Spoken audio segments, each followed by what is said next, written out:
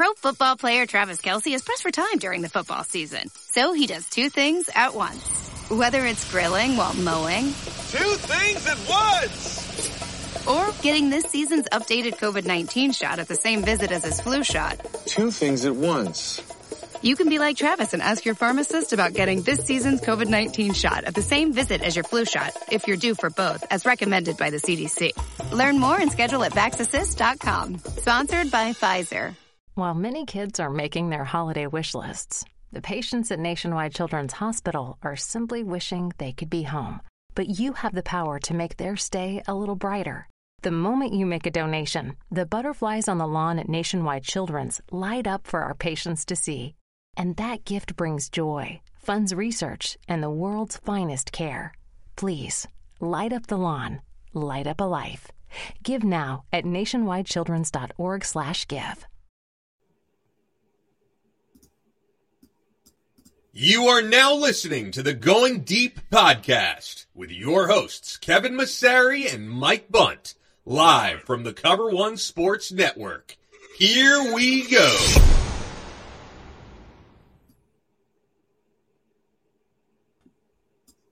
Welcome into another edition of the Going Deep podcast. I'm your host, Kevin Massare, here with Mike Bundt. We got moves to break down, Mike. We got news, nuggets, rumors, lots of stuff to get to, player visits, a lot of stuff we need to break down, running back ones, receiver twos, so much that we need to talk about here, restructures, what are we going to do with the cash, where's Odell Beckham Jr., which is a theme of our show. But we're going to bring that to you right after this, as always, sponsored by Sons of Erie. Josh Allen. Looking deep, going deep.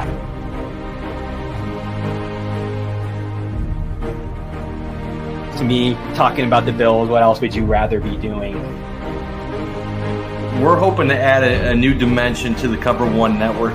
Slings it deep downfield, and it's caught inside the 20. Right now, I just want to talk about this championship level. I've never had a championship caliber team to talk about. I want to focus more on the storylines each week. What are the big stories going on with the Bills? What are thoughts, commentary? How do these things impact Buffalo? Deep drop. Deep throw. And it is hauled in for the touchdown. Allen deep to the end zone and caught for a touchdown. Play action. Allen. Deep downfield. Wide open.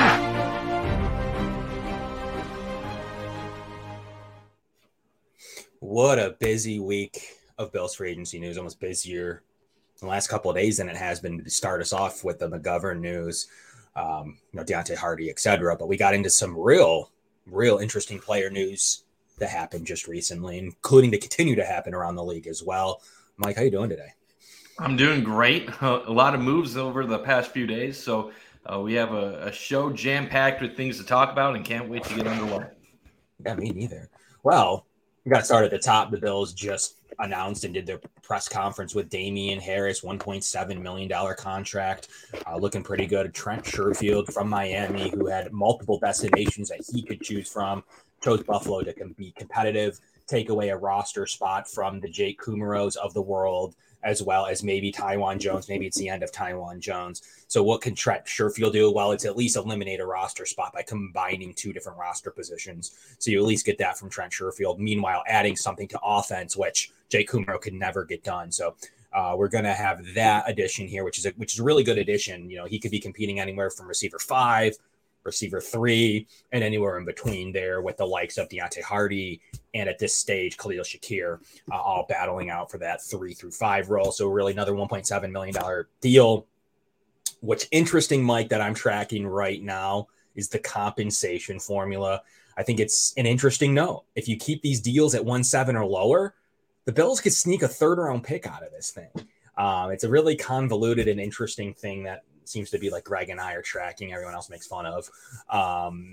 Way to accumulate a top 100 pick. So we'll see if that accumulates anything. But I do think with this hard number the Bills are going after, wouldn't be shocked at the 1.7 to continue with some of their other free agent. David Edwards is said to be in town as we speak on the likelihood end to sign. Maybe right guard, maybe I don't know that we need more competition for left guard with Tommy Doyle already and McGovern, but right guard, maybe pushing Bates out to right tackle, maybe pushing Bates into center. The opportunities there are endless of what could happen here, but Edwards, really great run blocker, looks good on film. We broke him down a little bit as maybe a day 1 or 2 target for the Bills that they could add David Edwards from the Rams, a Cromer addition. Be a nice offensive line addition on March 21st, Mike. So kind of give me your thoughts of Sherfield. Obviously, Edwards is in town. Obviously, Damien Harris. Where do you stand with what they've been doing over the last 48 hours? I'm excited. They're plugging holes towards the bottom of the roster, which, while isn't as sexy or as exciting as getting big name free agents, it's just as important sometimes in the long run to have that depth there to fill out your roster and in those spots. The Damien Harris signing intrigues me. I've been seeing some reaction both ways. Some people, I believe, are a little bit overrating what he's going to bring to the Bills overall. And then there's some people that are on the motor bandwagon that are sad that Devin Singletary is gone. But in the end, I think the Damien Harris move makes a lot of sense from the Bills' perspective. I think it's clear going into next season, the Bills are planning on having a platoon system at running back between Cook, Harris, and Hines. And they all bring different things to the table.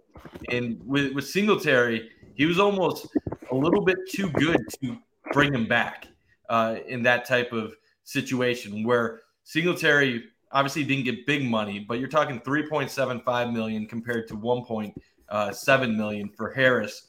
And you really have to ask yourself, even if the Bills had interest in bringing Singletary back, would Devin Singletary want to be part of a Bills team where he's going to have a reduced workload going forward? Because it was clear at the end of the season, the Bills want to get James Cook more involved in this offense. They want to give him a higher share than what he had early last year. And then you have Hines coming back on a restructured contract. What was Singletary going to be? Was he going to continue to be an 800-yard type back going forward? I don't think so. I think the Bills had plans to reduce his workload, and that's probably a big reason why, in addition to the money, that he decided to go to Houston. And I can't blame him, but it also makes sense for the Bills to have players that fit different roles at the running back position. As far as the other moves, Trent Sherfield and then bringing in Deontay Hardy, those are some exciting moves. I'm not saying that they're going to be anything tremendous. Sherfield adds to your depth. Will he be a contributor on this offense? I wouldn't bet a ton on it, but could he potentially, if asked upon? Possibly. Hardy, I think, brings some excitement just from a speed perspective. You saw 2 years ago in New Orleans what he was capable of just from a yards per catch number. And that's an explosiveness that the Bills really haven't had, but there's still a lot of unknowns with him. Obviously playing last year hurt with the turf toe. We really don't know what type of player he's going to bring to the Bills.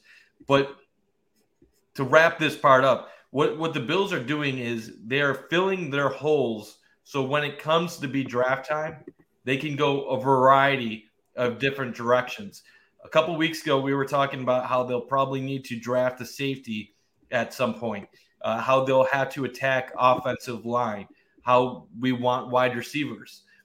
Now they're in a position where other than linebacker, they really don't need to make a move in the draft out of desperation. They can more so attack a number of different positions based on who the best available player is in that group of spots at the time they select. So I like what Bean did. And like you said, with Edwards, there still might be a move or two left to be made. It's interesting because the offensive line would add enough, definitely interior, that I'm not going to say takes us out of that at all. But Edwards, McGovern, Bates, Morse, Tommy Doyle on the reserve end, at some point almost takes you out of it, which is not, I'm not saying is nice, but it's good to know that there's some really talented depth in there for what they thought they had last year and didn't have. So I think that that's a huge note that, like, yeah, you don't want to roll into a game where you're forced to play Van Roten and Doyle gets hurt, and then you don't know who you're playing, and they just had a rocky offensive line to begin with in terms of player shuffling. When the offensive line is at full strength, it actually has good metrics. I tweeted about that last week. They were 1.1 in WAR. which was well above average, better than the Chiefs in a lot of metrics. So it's just like, yeah, I know a lot of people don't like the advanced statistics, and, there's go one way or the other, especially with offensive line advanced statistics. But SIS and Football Outsiders both said that they were fairly decent in a lot of different regards, where they were really good within run and power, top 5 in power sets, in running power offensive line combinations. What did they go out and do? They signed a more physical back in Damien Harris yesterday to a $1.7 million deal. You're adding a few inches, you're adding 20 pounds, and all of a sudden you go from Singletary to, you can compare Singletary to Harris because that's literally the roster spot. I'm not saying that necessarily the position of the carries, but it's the roster spot that's being used. So at some point you can do a little bit of comparing between where will Damien Harris fit on the roster? What will he do? Yes, it's not just like a 1-for-1 swap, but in a way it kind of is, Mike, where he is taking the roster spot away. So what is your opinion on what Harris will bring to this offense? Do you think he's running back 1? I personally do trend that way. I don't think you get him to sign at $1.7 million when his value was 7.1 based on comparable deals and production. Not that that's always right either, but at least somewhere in the middle of 3 or 4. But he took 1.7 not to come be a bench rider. He basically almost said as much, didn't really say it in his press conference. But he didn't say any amount of carries he was going to get, but he said, why I was brought here. So what's your opinion on someone that could be running back 1 over Cook, who's really never averaged more than 9 to 11 carries ever at any stage in any level of football? I don't know if I'd like the term RB1 in this situation, because the Bills aren't a team that primarily focuses on the run game to begin with. And when you have 3 backs, the caliber of Harris, Cook, Hines, I don't think neither of them, none of them really stand out as an elite running back. And we know the Bills are not going to have a bell cow in their backfield. So I don't know if RB1 really is a title that needs to be put on anyone in particular. I go into the season expecting Damien Harris to maybe get 8 to 10 carries a game. Maybe there's some games he gets a little bit more. I'm not expecting him to be a 13, 14, 15 carry a game guy.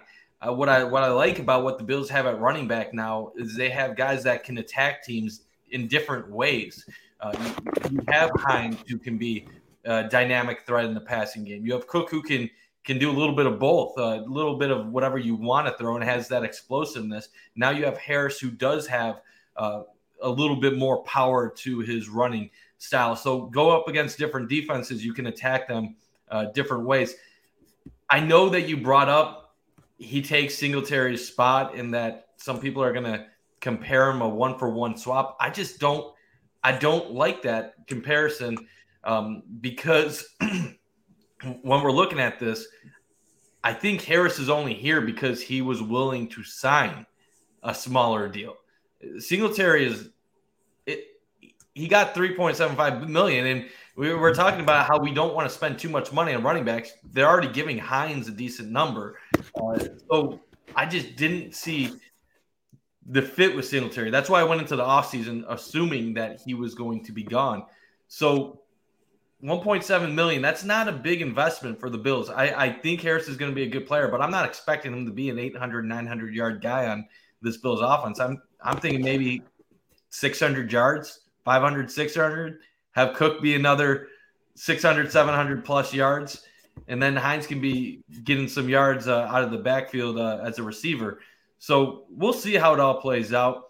What's also interesting is with this Edwards lineman that the Bills are talking to right now, he has a very good run blocking grade in recent years. Last year, obviously, he missed a lot of games, but overall, he's considered a pretty solid run blocker according to Pro Football Focus. So take that with a grain of salt, but it is kind of intriguing. Why are the Bills talking to Edwards right now, right after signing McGovern? Both guys have been starters in the past year. Would that be depth? Would they be moving people over? Like you said, it brings more questions of how they would handle this offensive line, because it seems like there's more flexibility to how they could handle things going forward compared to past years. Yeah, I'm intrigued by what they're doing at the offensive line. They've always trended vet with maybe a rookie. They don't like to have 2, 3, 4 rookies on the offensive line. That doesn't necessarily mean they won't. As we found out, what they've never really drafted a corner to, and they did last year. But they like to have these veterans. They've always signed Van Rotens. They've always signed, Bobby Harts. They've always signed veteran offensive linemen that could come in, know the system, and compete. What's interesting about the connection with David Edwards and Aaron Kromer? Aaron Kromer coached him for 19 and 20 in LA. In the last, so basically Kromer started with the Bills 2015, 2016, had that little beach incident, then left for the Rams at 18, 19, and 20, sat out for 21, and obviously the Bills have him for 22 and 23. So he's really only been in Buffalo and LA for the majority of his last 8 years. Now, fast forward to today, and David Edwards is sitting out there, a guy he played pretty well with and actually was better against the pass back when Kromer had him. Last year, like as you mentioned, he was really good in run in his limited action last year, and he's always been pretty decent against the run per PFF and some other metrics. So that's something that's always been a positive, but he was also really good against the pass when he had Kromer. So I think Kromer's saying, well, we'd like to have him. Now, what does that mean? What do you do with Bates? Do you kick him out to tackle? Do you bring him into center? There's, he's playing at a pretty heavy weight. Do you compete with him? Do you just sign Quisenberry today too? So that's a nice depth offensive line signing. You can easily say that Edwards is better than what the Bills currently have at guard on their team based on recent results. He's been a starter for the past 3+ years. He does have all right pass blocking grades according to Pro Football Focus. It's not a strength, but if you go back to the 2020 season, he had a 70.3 overall grade. He had a 63 pass blocking, 68 run blocking, which is okay. Pass blocking 2021 was a 70.1 and a 64 run block that year for a 67 grade. And then last year was his lowest graded year with a 27 pass blocking, but he only played 4 games. So that's going to kind of that's because of the Bills. The numbers are going to be impacted a little bit more based on a few bad performances then. But you look overall, you look at David Edwards as the Bills that are able to sign him. There's an argument for him to be a starter on the team. And then you kind of have to question how you would fit him in. He's played primarily left guard in his career. You bring in Connor McGovern, who everybody has been talking about potentially being a left guard based on his play in Dallas, but all the Cowboys fans at that time said they would prefer to see him at right guard and that he was a much better right guard than on the left side. Well, then you wonder if you bring in McGovern and you potentially sign Edwards, what does that mean for Bates? Was one of these guys a depth piece, or does one of them give a run at tackle? And you bring Quisenberry, re-signed him recently. So there's a lot of questions to be had here. If anything, they're adding competition to this team, which hopefully after a training camp and a preseason, you would have your 5 best guys and you would just run with them. Right. It's a very competitive unit. I like that it really doesn't pigeonhole you into the offensive line in the draft, especially if you sign Edwards. Now you have a plethora. You sign Quisenberry, Edwards, McGovern, let Saffold go, let Hart go. You're in a pretty good situation where you upgraded Saffold and Hart on the roster in general. You get a healthy Tommy Doyle back, and it's really an offensive line that's much better. I mean, most people are going to say, well, McGovern alone is not going to make a line. The line wasn't bad in the first place. It really wasn't. You add McGovern, which is an upgrade. You add competition in Edwards, which is an upgrade. You add Bates maybe into a depth role. And all of a sudden, that offensive line goes from poor to being upgraded. You got a healthy Spencer Brown, by all accounts, another offseason of Mitch Morse, which is a huge key cog to the offensive line. And you don't really need to do much. You can, I guess, entertain right tackle at 27, but outside of a dominant right tackle, you're not forced to make a tackle move. On top of it, we think they like Spencer Brown more than the average fan. So there's definitely that piece of the puzzle. And running back room's the same way, Mike. They don't need to do anything there now. So now you have offensive line, potentially with Edwards if he signs, in the running room. Need quality and accessible healthcare at a minimal cost? Get Antidote Health. We offer individual and family plans with zero copays for online doctor visits 24/7, pediatric visits, mental health care, and more. Some plans even have a cashback benefit, and you'll get access to top-tier providers like Cleveland Clinic. Open enrollment has started, so sign up today at antidotehealth.com/start. Dollar copays and cashback not available on all services or prescription drugs. Consult your plan for more information. Pretty much set. You can turn your focus to tight end. I don't personally believe they're going to do anything at tight end. I think that they paid Knox for a reason. I think they like the potential of Quentin Morris. I think a depth tight end is the way they're going to go. I don't really see this as a good tight end class. They're hoping some names get pushed down. I don't see a top 60 pick at tight end. I really don't. And then all of a sudden, the offensive line's fairly set. You made Sherfield, Deontay Hardy, maybe a top tier receiver. And we talk about it on the show, and we got to bring it up once more. It is time to talk receiver for a minute. Sponsored by Sons of Erie, www.instagram.com/Sons of Erie. Check out their small batch merch. It's amazing. Mike, as we look at receiver, though, I think that the bottom of the roster is now settled. I think from 4 on, you replace Kumaro, you replace Isaiah McKenzie, you replace Jamison Crowder. I think that that's set. I think you got your top guy, but the middle there, 2 to 3, you could maybe tweak. Is your opinion, and it's still talked about by Mina Kimes and some other national media, that maybe the best fit for OBJ is the Buffalo Bills? What do you think of still a top end receiver, Jerry Jeudy, OBJ, DeAndre Hopkins, really the only 3 names in that category, or I guess, a day one receiver? What are your opinions? I'm of the preference of getting someone in this draft in the first or second round. I don't want to give up a bunch of assets for DeAndre Hopkins. I know he's a tremendous player. I don't know how he fits in the culture of this Bills team. We're talking about a player that's been suspended in the past. He has not really gone over well in Arizona outside of a few moments, one at the Bills' expense, unfortunately. Jeudy would be intriguing to me. I don't think the Bills are going to want to pay the price that Denver's going to want for a player of his talent. Yes, he hasn't performed up to expectations, but are they going to want to part with him for less than a first-round pick? I don't know. If the value or the asking price for him goes down, I'd be in on that potentially. OBJ, we've been talking about this for forever at this point. I'm not against the idea of Odell Beckham Jr., but his price tag has to be a lot more realistic than what he's wanting it to be. I'm not giving OBJ, obviously he said he never asked for $20 million, but I'm not giving him anything even in the vicinity of that. I'd ideally want it to be in single digits. If they had to work something out, I'd be okay with it. But I want someone that they could get day 1 or day 2 that can fit in this team on a cost-controlled contract that they can work with and get 2, 3, 4, 5 years out of a solid production.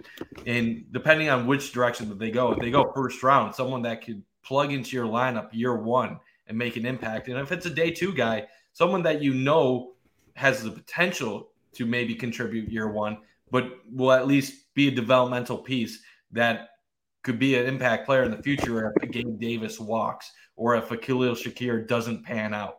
So that's kind of my view at wide receiver right now. What I like about what the Bills did, is now that you kind of filled out the bottom part of the receiver depth chart, there really isn't that many questions. There's one spot open, and that one spot is essentially going to be the number 3 man if they go big.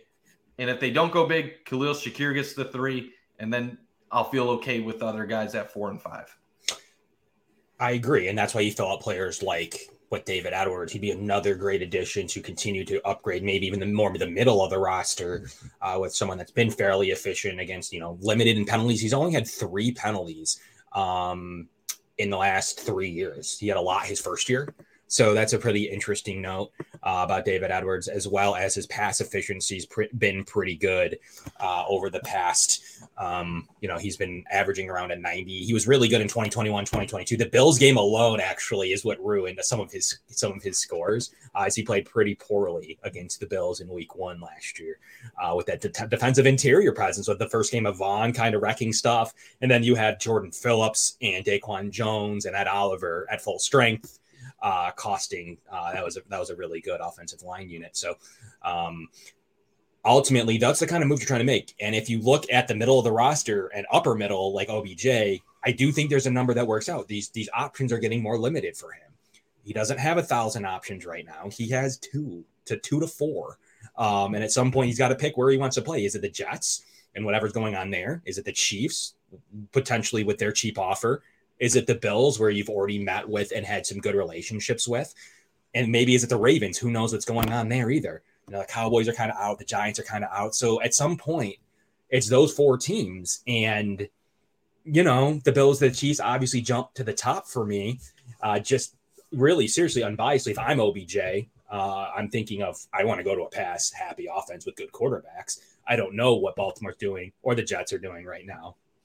So maybe he waits it out. But I think that ultimately he doesn't cost you a draft choice. He doesn't cost you a draft choice to select him in the draft either. So it isn't just about trading a second-round pick for Jerry Jeudy. It's also about the fact that you sign OBJ to a reasonable deal. A, he's making less than Hopkins, but B, he's also freeing up a draft choice that you can now select elsewhere, an edge rusher, defensive tackle, expensive positions, obviously middle linebacker. So there's ways you can go with that pick now that opens the door up and fully secures your receiver room. So now your running back rooms, your O-line, your receiver room are pretty much filled. And now you can really focus on studs that you can't pay in free agency. So that's kind of my plan with the offense. Get OBJ in the door, transition him to receiver 2, receiver 3. And all of a sudden the offense is fairly done. Maybe Edwards too. Between Edwards and OBJ, the offense is done. And then maybe now you can look defense. I'm okay with that, Kev, but my main concern, if they did go that direction, is that we don't know the long-term future of Gabe Davis on the Bills. We don't know how everything is going to play out with Stephon Diggs. Was what happened against Cincinnati a one-time isolated incident, or could there be more issues on hand in the future if the Bills don't have a ton of success with him at times?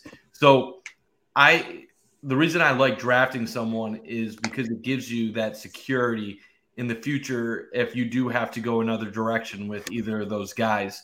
And I'm not against OBJ. If you can get him on a realistic deal, I'm perfectly fine with it. Then it does delete wide receiver as a need in this draft. And then you can focus on guys at linebacker, maybe O-tackle, and you can go other directions in this draft.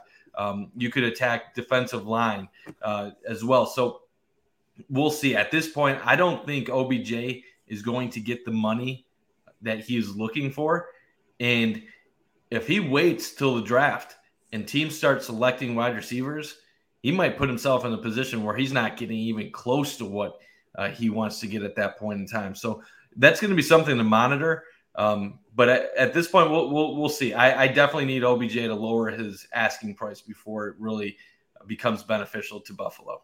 I think it behooves him to select before the draft, personally, to get more money, to save a team a draft pick for a lot of reasons. I think that does benefit him. Otherwise, he's pigeonholing himself from that 4, maybe down to 2. So at some point, I do believe you have to, for his purpose, I think March. I think this is about the time for him to go now that some of the other names are off the board, and it's really like him and Hopkins at this stage. So I do think that it's time for him to make his decision on the next few days.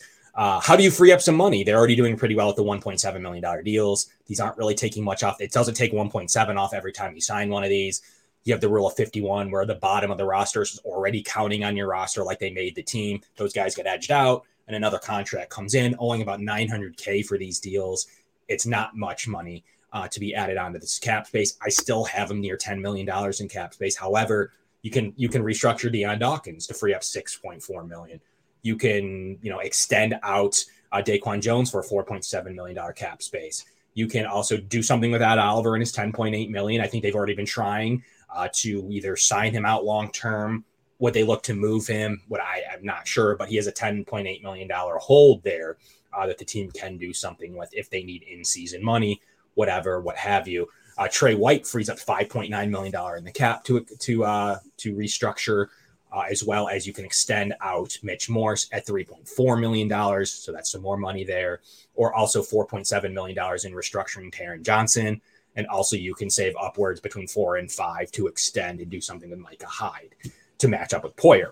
So there's plenty of money there. If you did the math, like I did, you're looking at about 20 to 25 million in additional, plus the 10 that they already have. You have plenty of money you can free up in a multitude of different ways. And then that's not even including Ed Oliver. So there's a ton of different ways to go money-wise. They can definitely make any move they want. If they really want, say they really wanted Hopkins, they can make that work fairly easily.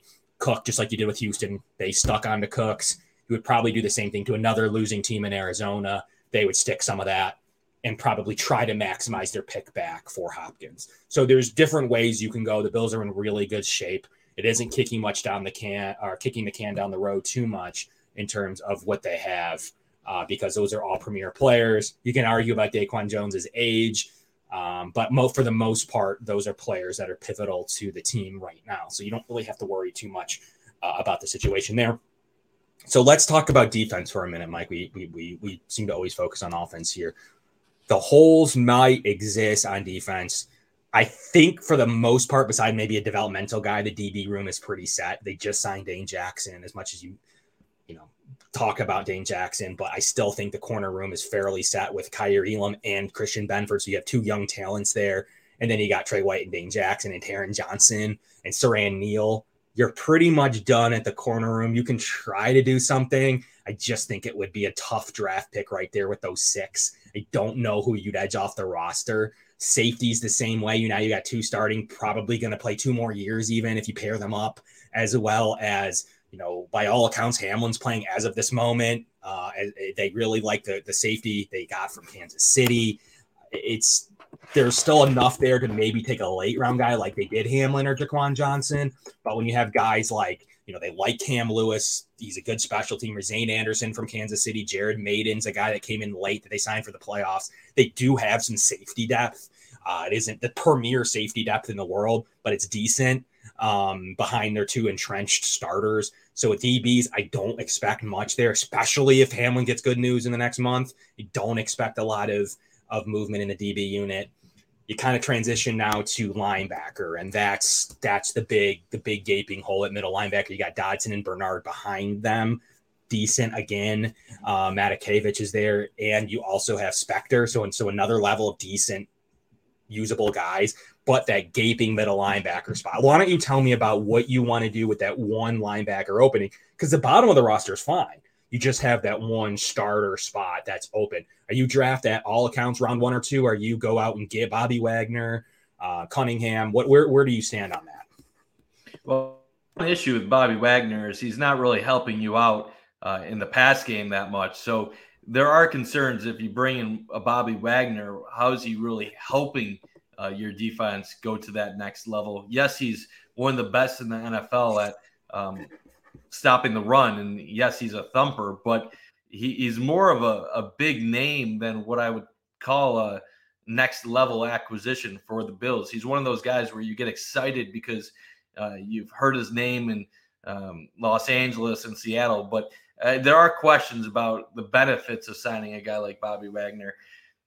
If you talk to our buddies at the Air Raid, they'll tell you that the signs are pointing to the Bills drafting someone high, not necessarily day 1, but definitely in the first 2 days. And I think that seems more and more likely by the day with each signing the Bills make without attacking linebacker. They either didn't love this class or they have someone else or a few other people in mind in late April. Because let's be real, there's been a bunch of linebackers to be had during free agency that did not sign for ridiculous contracts. A bunch of guys available that they could have gone after and potentially signed for pretty fair deals. So that tells me that they didn't love the crop of free agents at the position and that they have something in mind. who would that might be? I mean, I know a lot of people talk about the linebacker from Iowa. Is he in play? Maybe. I don't want to pretend to know what the Bills are doing at linebacker, but I would definitely say the draft seems like a high probability at this point. Mike, my question to you to couple that, though, do you want to go in right now? Let's say we do get David Edwards. You know, they are upgrading everywhere else in the roster. Do you want to go into a situation like last year where Elam was like, not necessarily Elam, but corner, our first round corner was necessary? Kansas City traded up in front of us. The Bills kind of freaked out and traded up a fourth to move up one spot so someone else wouldn't trade up.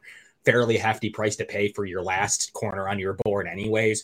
What's your opinion? Do you want to be pigeonholed come pick 27, where your roster's in pretty good shape, but you're sitting with a gaping hole with Tremaine Edmonds? What do you think? Do you want to be in that spot? For me, I need to sign a veteran. How do you feel? I mean, I definitely feel more comfortable signing a veteran. We talked about it with corner all of last year that we would have liked them to address it with signing a veteran and pair that with a high-round draft pick at corner. We were talking about Joe Hayden all last offseason, and that never came to fruition. So, obviously, with Bean, if he has faith in the guy, he's willing to take that chance and go the draft route instead of bringing in an outside presence. I don't know if it makes a tremendous difference either way. At this point, we're all in the dark about what the Bills are actually looking for in this draft. At the beginning of the offseason, everyone was talking about offensive linemen adding to our offense. Well, they brought in so many free agents to this point where really maybe you could go right tackle in the early rounds and solidify the line and bring someone in to take over for Spencer Brown. But you and I both believe that they still have some hope for Spencer Brown going forward. Could they – that kind of then shifted to people that wanted skill position guys like wide receiver, running back. Well, they've added 2 wide receivers to the lower side of the depth chart.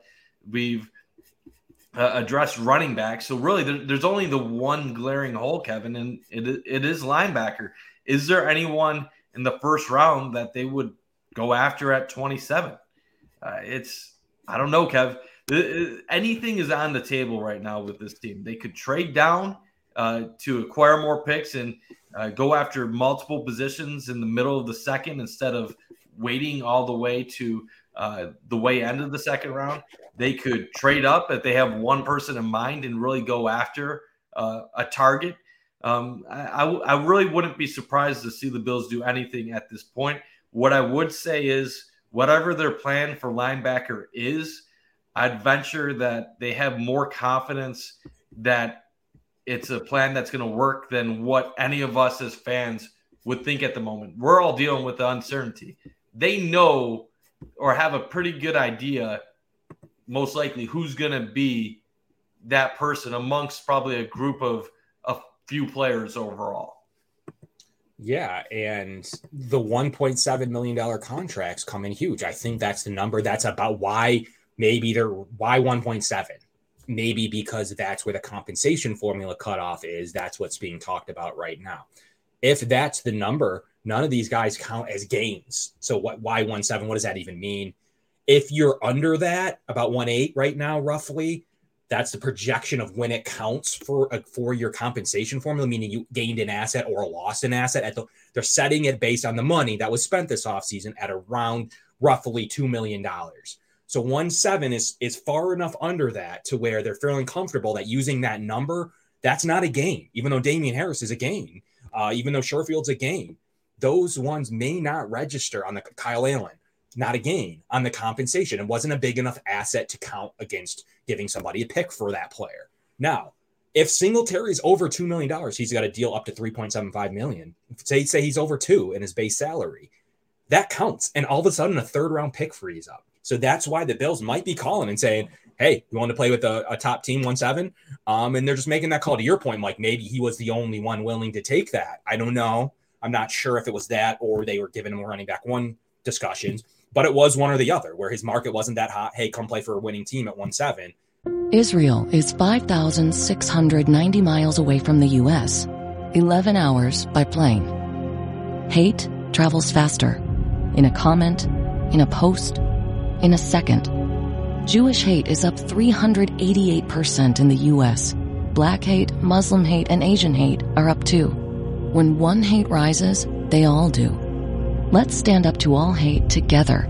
Share and wear the blue square from standuptojewishhate.org. Why don't more infant formula companies use organic, grass-fed whole milk instead of skim? Why don't more infant formula companies use the latest breast milk science? Why don't more infant formula companies run their own clinical trials? Why don't more infant formula companies use more of the proteins found in breast milk? Why don't more infant formula companies have their own factories instead of outsourcing their manufacturing? We wondered the same thing. So we made ByHeart, a better formula for formula. Learn more at byheart.com. Or here's some running back one or combination. So realistically, that's what they're calling right now and saying to players like Sherfield, hey, come play in a high power offense. 1-7, we'll give you a bunch of time on teams. We'll give you a bunch of receiving time, blah, blah, blah, blah. The next thing you know, he's signing. It doesn't hurt the Bills in the compensation formula. It is starting to be a trend. I need a third one. But if it happens, like with David Edwards, it is a trend. So yeah. And Kev, what also gets interesting here, you lose Tremaine Edmonds to the Chicago Bears, and obviously he gets his bag of cash. Huge deal. You spent 5 years of development on him. And right now it looks like the Bills are either going to replace him with close to a minimum contract free agent or a young rookie. I guess it could be Dodson or someone like that who gets some time as a bridge. But why that's so interesting to me is that really, I mean no disrespect to Tremaine Edmonds, because I thought he had a fantastic season last year, but it really kind of puts an idea of what the Bills valued, or at least value that position right now, where they think they could either draft someone that's young and still have a top defense overall, or put in someone that is not considered a high-value free agent to the rest of the league and still get considerable production from their defense. So I know a lot of people haven't looked at it from that point, but maybe when it comes to linebacker, the Bills are saying, we like the whole of our parts, and we're not worried about one position that right now appears to be a liability dragging down the rest of the defense. Because as you said, Kevin, the defensive line, while it's not great, if Von Miller does return midway through the season and performs halfway decent, and then Greg Rousseau takes another step forward, you do have some guys on the D-line. You definitely want to get better, but you do have some guys. The back end with Micah Hyde and Poyer both being healthy is going to make a difference. Another year of Trey being able to get back on the field, hopefully progressing, returning to his normal self or somewhat close to that. It might just come down to they believe they can get by with someone that isn't necessarily a star. And as Ryan said, there's always a plan. We just don't know what it is yet. Wanted to bring up the compensation calculator because we talk about it. I just want to put a visual on for everybody to see. This is how it works. I want to make sure you're following along with us for this exact criteria. As you can see, Hardy does count. Connor McGovern count his gains. Tremaine Edmonds and Case Keenum actually count his losses. They cancel each other out right now. Kyle Allen is not going to qualify. We know now Damien Harris isn't going to qualify. We know Jaquan Johnson isn't going to qualify. We don't know about Devin Singletary. If he qualifies, he bumps up into the lost column. You lose 3, you gained 2, and it frees up Tremaine Edmonds and his third-round pick. So it's really, really, really, really big deal right now to see what Singletary counts. And after all of this and the ads that the Bills have made, if you think that they're going to offer more than 1.7, you're wrong. They can't. They're going to lose a third-round pick for doing so. I do think this matters, especially if they know Singletary's final number. You still have Shaq Lawson that has potential to count. Jordan Phillips has a potential. Those two really, that's about it for the remaining free agents to count. But if they can get this Roger Saffold's out there, I guess, I don't think he's going to get more than $2 million, maybe. So realistically, this is it. If Singletary counts, the Bills have a free 3rd-round pick next year. So they do have to utilize and think about that. Now, any player cut doesn't count. Any player that was a free agent last year in terms of that's still a free agent, the only person qualified there is OBJ. So OBJ wouldn't count. And anyone cut, like Bobby Wagner was cut, that's not a loss for Seattle or the Rams in this case. The Rams cut him. That wouldn't count for a loss for the Rams and Bobby Wagner. So those are the kind of positions you might be looking for. And Greg tweeted out a couple lists of who would still be available that was cut. But I do think that either you're offering 1.7 or you're targeting cut players. So I just wanted to make sure that everyone was able to see a visual on what it is we're talking about. And the person who makes this chart we see here from Over the Cap is a genius at this. He's always right. So it isn't like a guesstimate or we're hoping for it. This is just what I'm thinking. So I wanted to make sure, we were able to bring this to you as well. So I do think there's proof they're considering it, Mike. If there wasn't, I wouldn't have just shown that. I do think that they are now with quantifiable data with the 1.7 deals are thinking about it. So that makes I've been thinking about it from the start. If you can gain a 3rd-round pick for Tremaine Edmonds, that's huge. That either lets you move up this year, that lets you do a few different things, maybe trading a pick next year. You could do a lot of different things knowing that you might have that 3rd coming in. And potentially, if you do see a signing of Phillips and Lawson, of freeing up maybe even another pick. So that is an interesting note. Linebacker needs to be addressed. Veteran, I want a 1.7 deal or I want Bobby Wagner. I do want to go in the draft, not pigeonholed into having to take anybody in this draft. Let's talk about D-line for a second. That's a pretty interesting topic. We talked a little bit about Ed Oliver and his $10 million deal. I do think that realistically they would move on from him or extend him. I do think the timing's right there. And they've already showed their hands a little bit with his take of show me the money. I do believe that they talked extension. I think that they like him. They don't want to have to replace a hole like they just had to do with Tremaine Edmonds. I don't know that they want to lose right down the middle of their defense. Having to secure him would be a big deal. What is your opinion on the defensive line now, Mike? So I think I agree. I think you agree too about the veteran linebacker. What are you thinking here at D-line with Ed Oliver, Daquan Jones, and Settle, who restructured his deal a little bit? There's still a defensive tackle spot, and you have a defensive end spot, especially with however many games Von's going to miss. So what are you thinking about the front four? So defensive line is always a very polarizing topic with Bills fans in recent years. It's a tough one. They definitely need to get better. And what I think more importantly than get better, they need to start playing better football when it matters the most. I don't think on paper that this defensive line is trash or horrible. People like to act like this D line is one of the worst D lines in football, and it's not the truth, Kev. And they have guys that can play.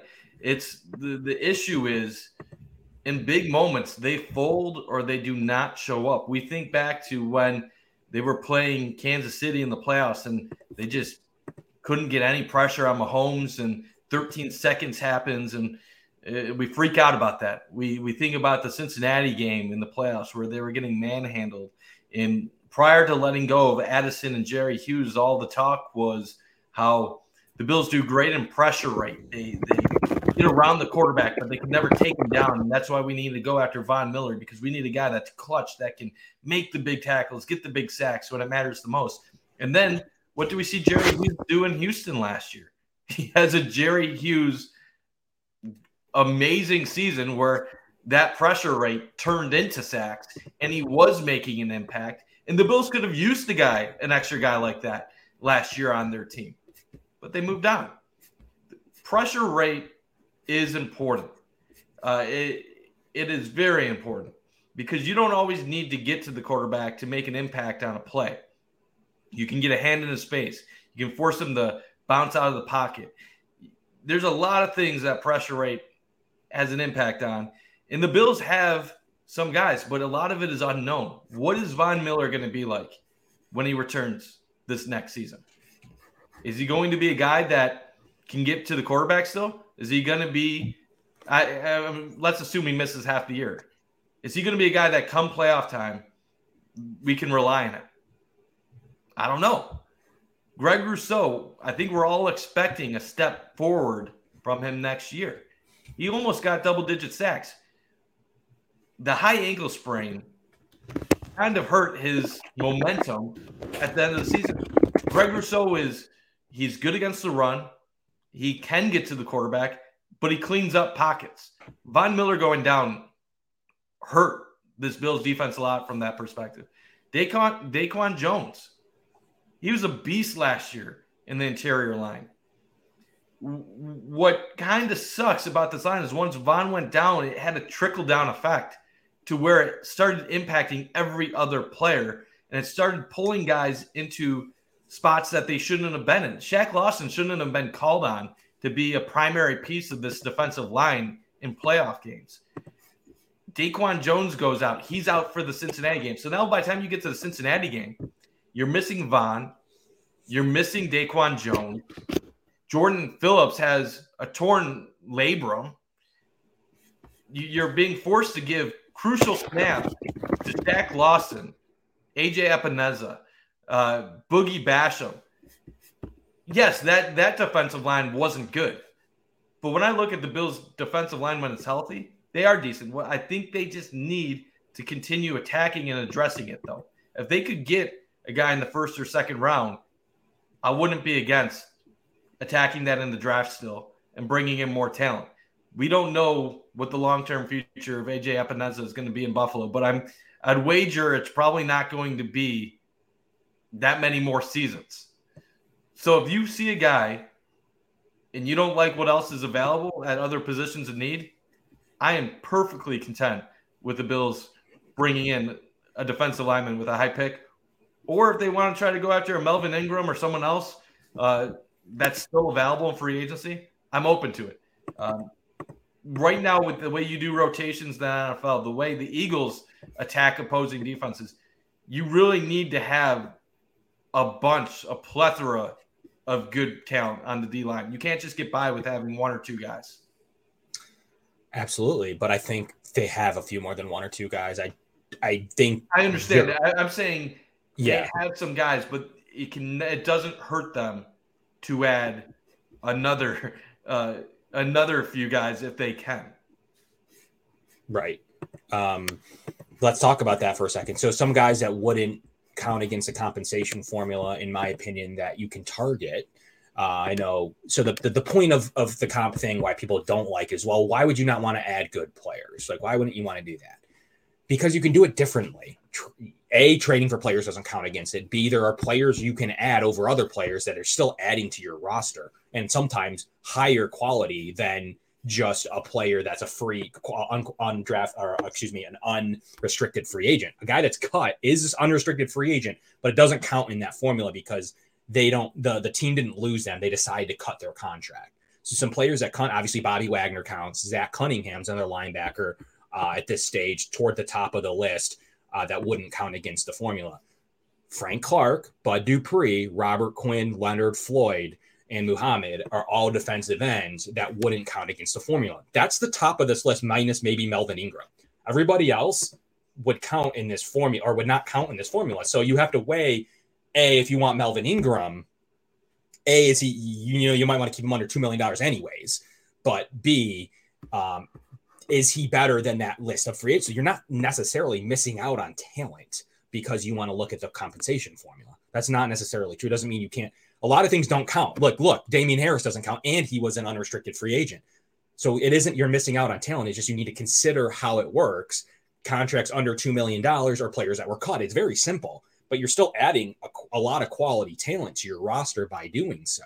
So that's kind of something to think about. Isn't necessarily like no one's asking, like, let's not upgrade the roster. That's by no stretch of the imagination what anyone says, especially, everyone knows I want every player that's quality. So that's not necessarily true. I just think now with a top 100 pick, you can consider what to do at the edge position. And a lot of those names are toward the top of the remaining edge names anyways. So why not consider Frank Clark, Bud Dupree, Robert Quinn, Leonard Floyd. Most of them are at the top of the list, minus, like I said, Melvin Ingram and Yannick Ngakoue. So I do think why not consider it? Interior defensive line, let's talk about for a second here. There's obviously Iodonis is talked about, Shelby Harris, who was cut, another name that wouldn't qualify. You have Sean Robinson, Keem Hicks, Poona Ford is much talked about. Quentin Jefferson, you could bring him back. He was cut as well. So obviously you could bring back Jordan Phillips too. So those are some names that you could go after. They've been said to be interested in Poona Ford. Could be a big rangy one tack that could be added to this roster to add this huge depth and to take a little bit, to your point, Mike, take a little bit off Daquan Jones. Poona Ford is much talked about as someone that could come in and be that. So I don't think they're done with the D-line. I think there's two moves to be made there, whether it's bringing back Shaq and Jordan or not. But there is a lot of quality choices that the Bills can do here. And one that I really do like is Shelby Harris. I liked a lot of what he was able to do in Denver and Seattle. Bringing him in could be a nice addition. So I don't think we're done at the D-line. I think that's a position of target. Say they do sign David Edwards. I do think the next position is what are they going to do with their front four? So I think that's a pretty cool point. Do you want to go tackle in the defensive tackle in the draft? Do you want one of those names I just mentioned? What would you do right now today with your defensive tackle plan?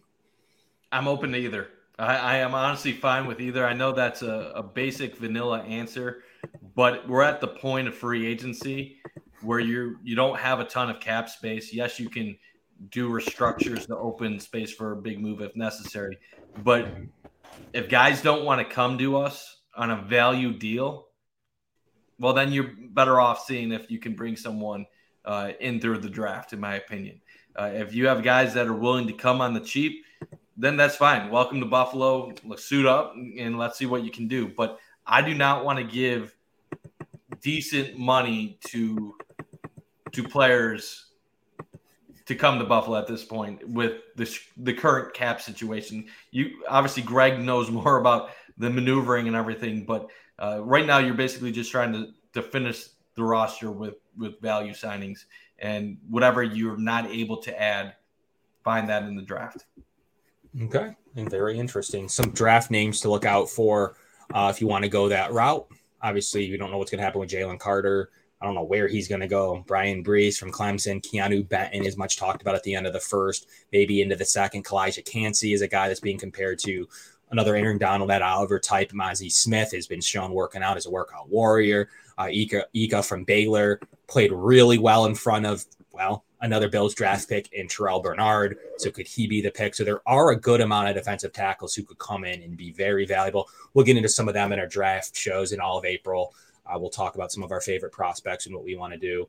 And on top of like lower end guys that they've maybe already looked at maybe later in the draft, like Roy from LSU, who they've already brought in for a visit. So I think that they're going to definitely think about defensive tackle. Do they want to target it 4th round, 5th round?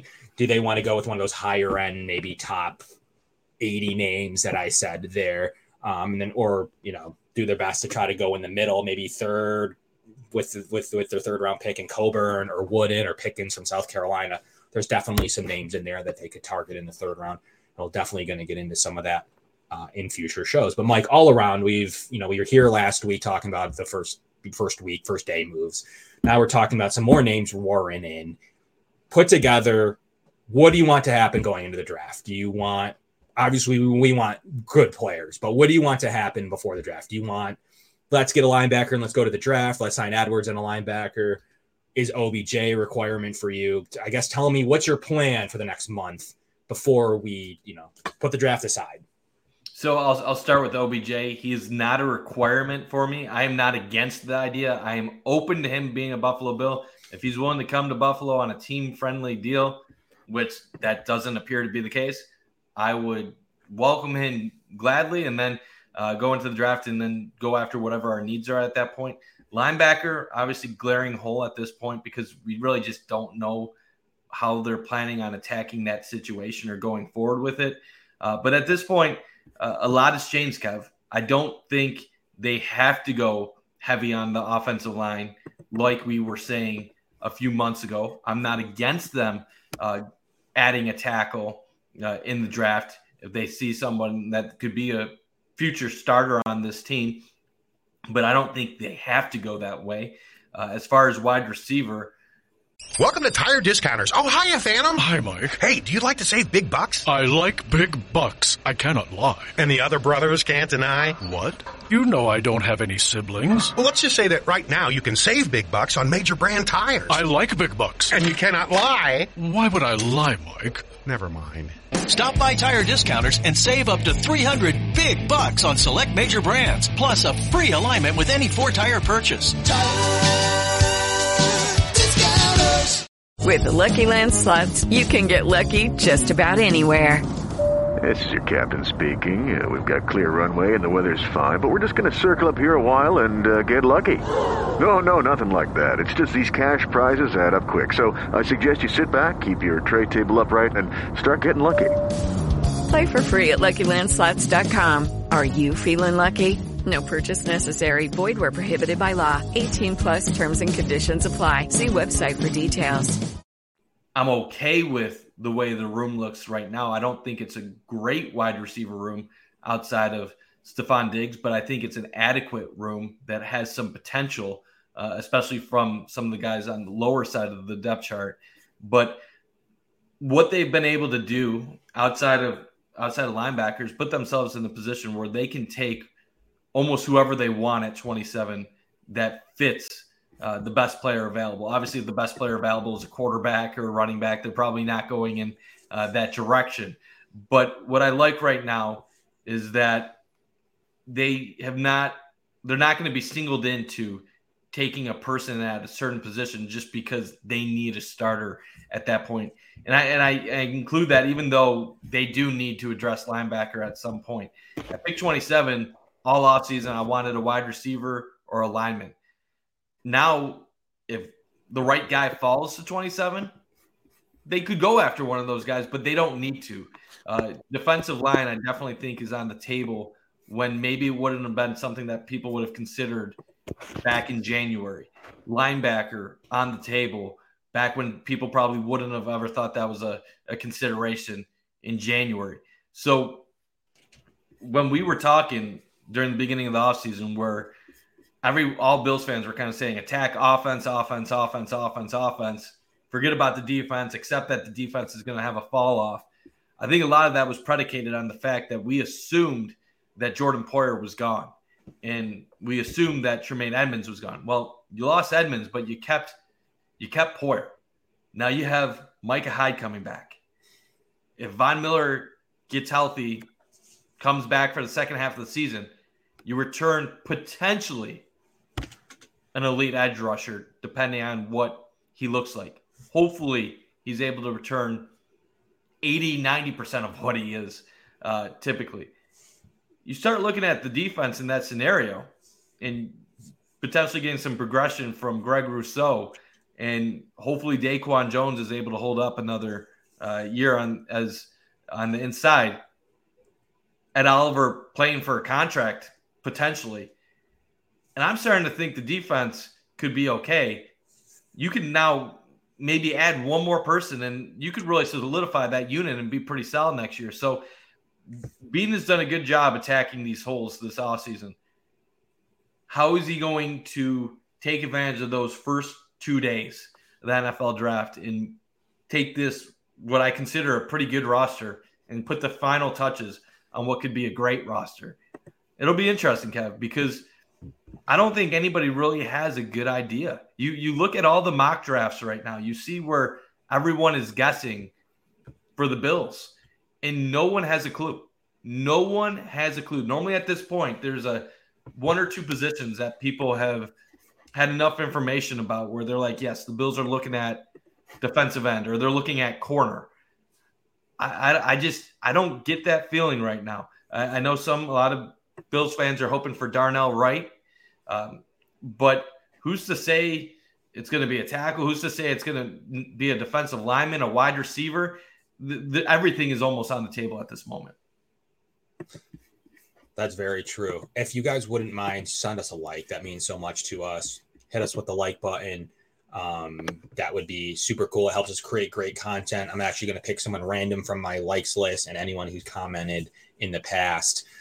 to send some more cool signed merch or signed cards. Something, we do that here on the Going Deep podcast to kind of interact back with you guys. So please like that. It really means a ton to us. 5 stars on Apple Podcast. That would mean the world. And thanks for everybody tuning in. As my favorite, I think the Bills personally like Jack Campbell. I wouldn't be shocked as a natural fit and fill in, training with Luke Kuechly, someone they had in as an intern coach at points throughout Dean and McDermott's career here as he transitioned away from football. I think that, quite frankly, they'd get direct knowledge into the kid. He's definitely who they want. Do they want him at 27? I don't know. I've seen him more in the 50s and 60s, but that's just me. That's just me picking based on where these guys are with reviewers and sources I trust, like the Draft Network and Chris Trapasso and others who rank these players for a living. This is what they do to make their living. And they do have them in the 50s and 60s. That doesn't mean that's where Brandon Beane has him. But that would still be quite the pick. If people believe he's in the 50s and 60s, you can't take him at 27. You could go the Bill Belichick route and take your player 3 rounds earlier than everyone else has him mocked, but that'll get you a lot of negativity back. And you could say, screw the negativity. Who cares about what other people think? We got our guy. But the reason I don't believe the Bills will do that, or if he is what people are saying in the 50s and 60s, is we saw last year a case of the Bills knew James Cook wasn't a mid-high second-round talent, and they traded down twice before getting him at the end of the second round. If the Bills see somebody that's a 50 or 60 level player, they're not taking him at 27. They're going to try to trade down, go from 27. Maybe they try to go to 40. Maybe they play it safe where they still go 10, 15 spots before, but they pick up a 4th round pick in the process or something. Whatever the trade charts say. You need to get value. And that's why they always say you don't fall in love with any single prospects when you're picking in the middle, late part of the first round. You find a group of 3, 4, 5 different guys, and you put it down to those guys, and if whoever's available among that group of players, you make your choice. If you have a bunch of them left, you trade down. We'll see what happens, but I don't see a reason to overreach on any particular player. Right. And just for an example, trading down to like 37 with Seattle would get you 37 and 83. That's kind of the goal into making a trade. You definitely want to get back another top 90 pick. You don't want to trade where you're not, like the 4th scenario. Sure, if you're really in trouble or you really need to do it, I do think you need to score another day 2 pick to secure yourself. I don't believe you want to trade your 5th year option, which is a valuable negotiating tool. 1 year on right now with that Oliver. You got an extra year of Tremaine Edmonds. You got to factor that into Josh Allen's deal. It's utilized in Trey White. It is a useful tool that you're trading away. I don't know that it's worth it to trade away at a 4. I need a 3. I need to jump those compensation picks. I need to have a 3 in the top 90 to consider moving down. That's my period. Otherwise, I wouldn't do it. But to your point, Mike, I believe they consider the trade value chart. I do believe they consider where someone's worth, or they wouldn't have traded back twice and leave James Cook vulnerable by just trading for 6th-round picks. They definitely had a board and definitely felt like he was mid, 3rd, somewhere upper 3rds at the best, because otherwise you don't risk twice going back and feeling pretty comfortable. If you're just putting them up for risk for a couple of 6th-round picks. I don't believe that ideally was the scenario. I do think that they maybe had him more in the 3rd-round range and said, we're not going to risk him too much by going back and grabbing a few 6ths. That's the same idea. If every linebacker is on the board and you do decide to do that and they say he goes, while you still have Trenton Simpson, you do still have other options of players that you can go, especially if the entire gamut of linebackers are available. And we'll get into some more draft scenarios and compensation picks and trading with Seattle or whomever else. We'll do live mocks on the show all of April. We'll have producer AJ on, kind of talk about his favorites in the coming weeks. So thanks again for AJ's work. So you can follow AJ as well, our show producer, as he brings us knowledge throughout the show. So special shout out to him. But Mike, it's getting wild out there. A great 65 minutes talking about these players. Want to talk about one final topic before we let everybody go. And this is one that I have on my mind right now. What do you think happens this season when Sean McDermott gets the defense that he wants? He's calling it aggressively. He's looking at the play sheet by all consideration. He's getting the middle linebacker, most likely that he's choosing.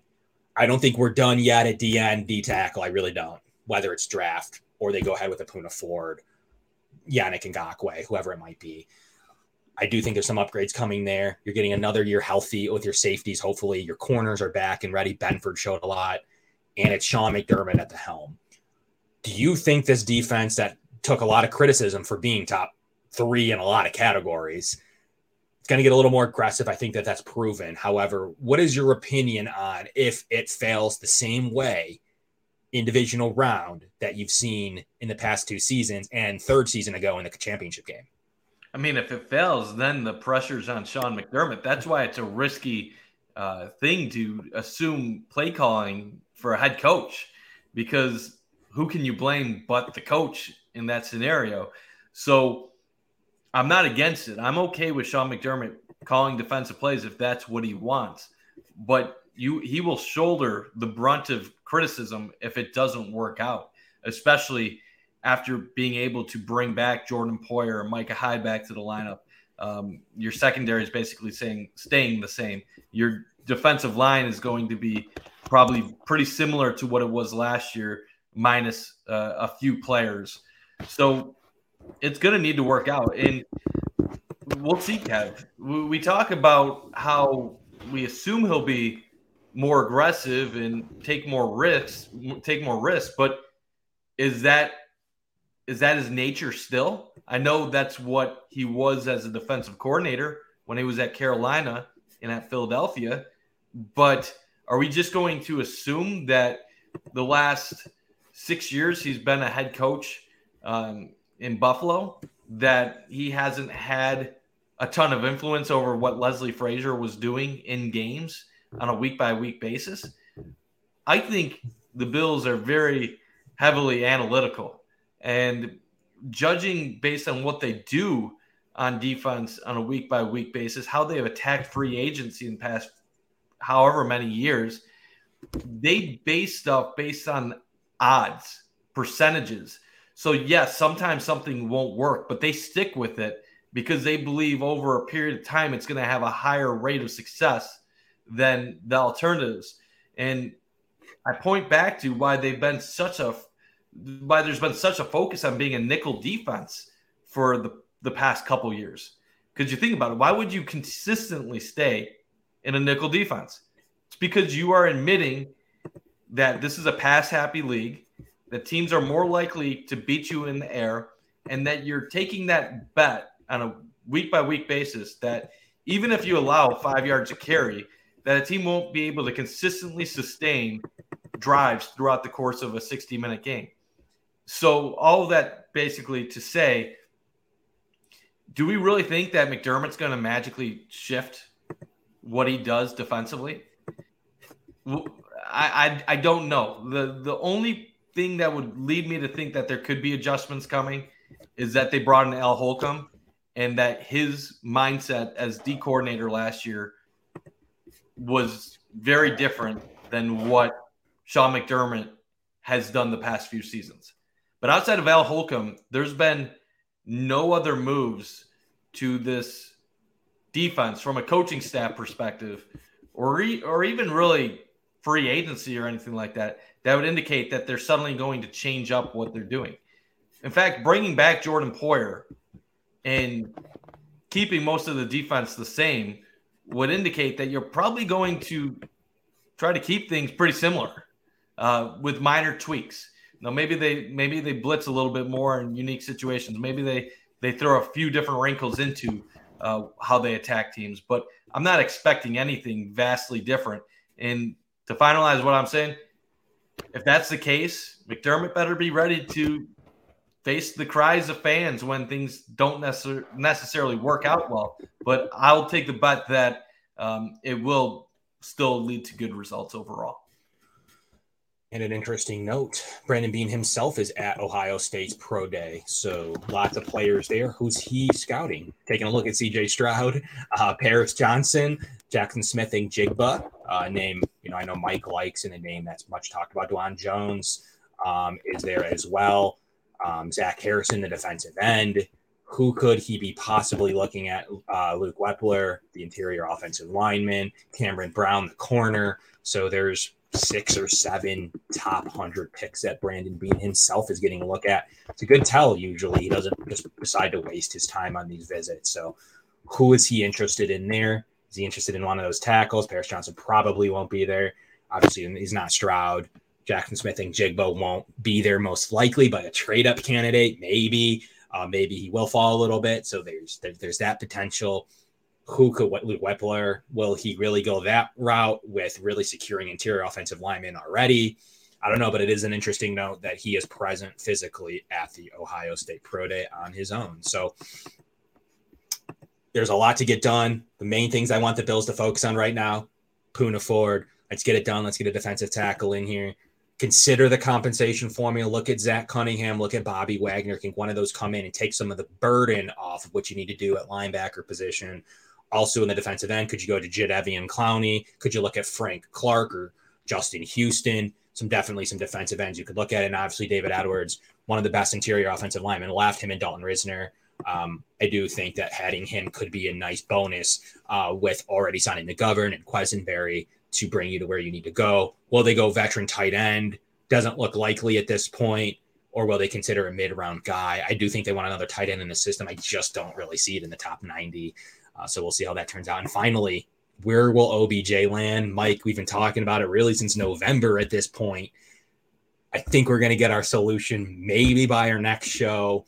I do think it's possible that now that things are winding down, and like we said, it's him or Hopkins, that you could go ahead and finally find a home for OBJ. I do think the Bills have as appealing as an offer as anybody, even if they are in those single digits that we'd like to have him at. Poona Ford looks great. Maybe is that Cunningham to come in here and be a veteran. Looking at a defensive end, David Edwards. There's definitely some really skilled tier 2 guys that could come in and put you in a position to go into the draft to realistically take anybody that you want in the draft if you make some of those moves, which could be very interesting. Maybe they will gear back toward defensive line. If every other need's filled, maybe they will always default on the D-line like we've seen them do. So really appreciate everybody tuning in from the Going Deep podcast, sponsored by Sons of Erie. Please smash the like button. We got Ant coming up at 9 o'clock for a show, so make sure you tune in and stick around for that. What a great week 2 of free agency. Looking forward to week 3. We'll break everything else down. Hopefully have a conclusion to OBJ finally after 4 months, and maybe start to peek into some of our draft boards and some of the stuff I have working on the draft front. AJ's been in front of some of these prospects. He's actually had the opportunity to interview many of them. So we'll get his opinions as we get closer and some of these boards start to fill out. Going to have a mock draft game coming at you in April. Would love everybody to participate. I want you to send in your full 32-round mock, send out some prizes and rewards for whoever's the most accurate in that as well. That's always a fun time of year to get into that. Really appreciate everyone tuning in. Smash that like button, 5 stars on Apple Podcast. But from the Going Deep podcast, I'm Kevin, Mike, producer AJ. We'll be right back with you this time, 7 o'clock Eastern, from the Going Deep show. Kevin, Mike, we'll talk to you guys later. Josh Allen, looking deep, going deep.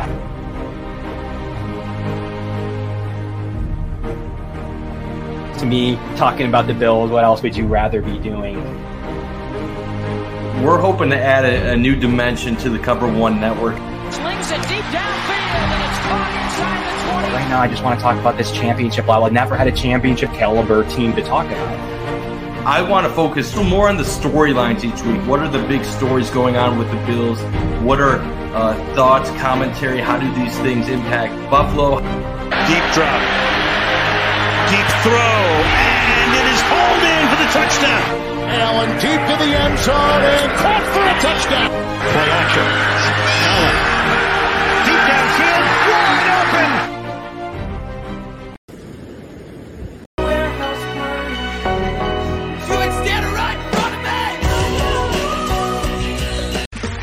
Okay, round 2. Name something that's not boring. A laundry? Ooh, a book club. Computer solitaire, huh? Ah, sorry, we were looking for Chumba Casino. That's right. ChumbaCasino.com has over 100 casino-style games. Join today and play for free for your chance to redeem some serious prizes.